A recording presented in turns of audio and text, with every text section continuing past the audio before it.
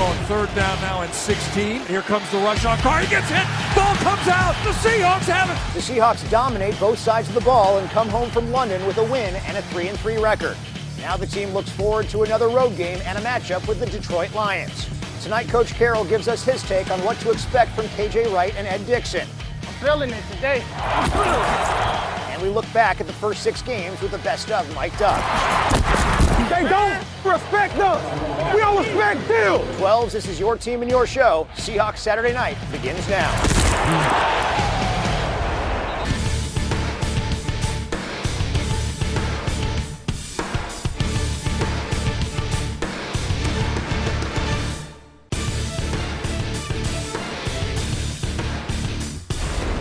Russell out of the shotgun. He takes the snap, looks right, steps up, fires inside. Touchdown! Seahawks! Ball is caught by Jerron Brown, 5 yards deep in the end zone, and the Seahawks get on the Wembley Stadium scoreboard first. All the way down the field from inside their own 20, most of them with rushing plays, and they score first. The Seahawks lead the Raiders 6-0. And welcome to Seahawks Saturday Night alongside the head coach Pete Carroll. I'm Aaron Levine. Coach, how did this team handle the bye week going into tomorrow's matchup with the Lions? Well, our guys had a good break. We asked them to work out 4 days during the week and make sure that they got the sweat going every day. And they came back in great shape. They're ready to go. We've had good work all week long. We've really found a good rhythm for our practices and the tempo and the intensity. It's kind of what it's supposed to be like when you're going to get right, you know. So I'm excited about that. You guys have wins in 3 of your last 4 games. Has this team found its identity, do you think? I think we're working at that.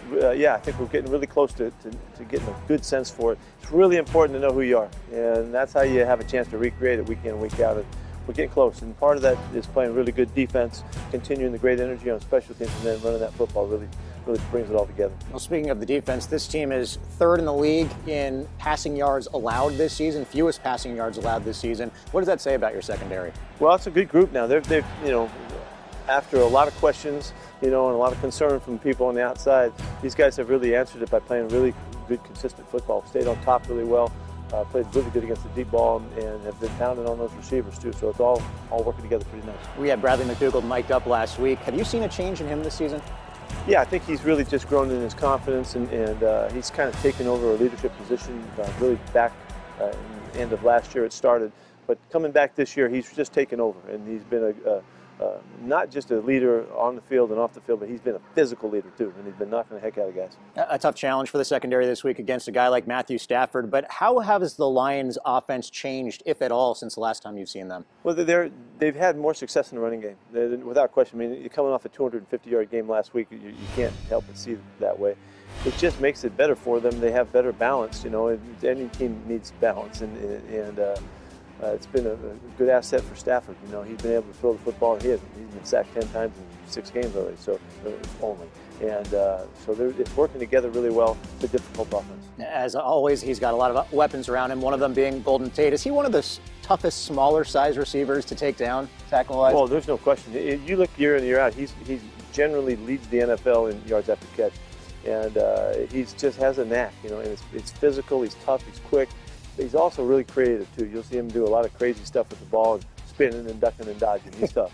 Is this a great time to bring back Ed Dickson, considering last year in Detroit he had 5 catches for 175 yards as a member of the Panthers? I don't know if it's the dome, but if it is, we'll find out, you know. But it is good to get him back out here.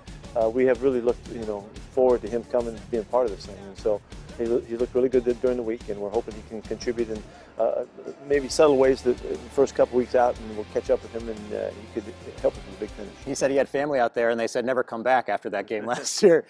You're now the all-time winningest head coach in Seahawks franchise history. What does that mean to you, Coach?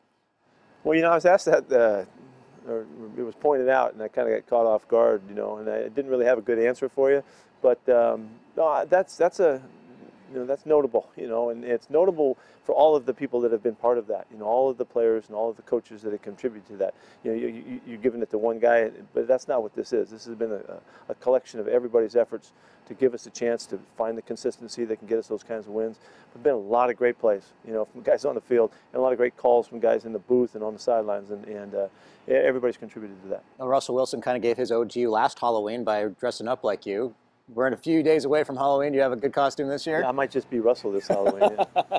Looking forward to that. Finally, our Twitter question of the week comes from @TMcAvoyFan19. Clearly a fan of the former Seahawk, Tanner McAvoy. How much gum do you go through in a game, Coach? Well, that's a riveting question. Okay, I do get asked that a lot. A pocket full is what it amounts to, and it might be anywhere from about 20 to 30. Really? Yeah. We look forward to seeing that tomorrow. Yeah, great. Sorry. Best luck against the Lions. All right. And if you have a question for Pete Carroll, you can submit it on Twitter using the hashtag AskCoachPete.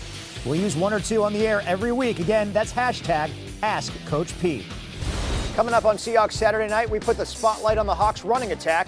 Dave Wyman gives us his take on the matchup in the trenches. Plus, it's the best of Mike Duff. We all need a few runs, man.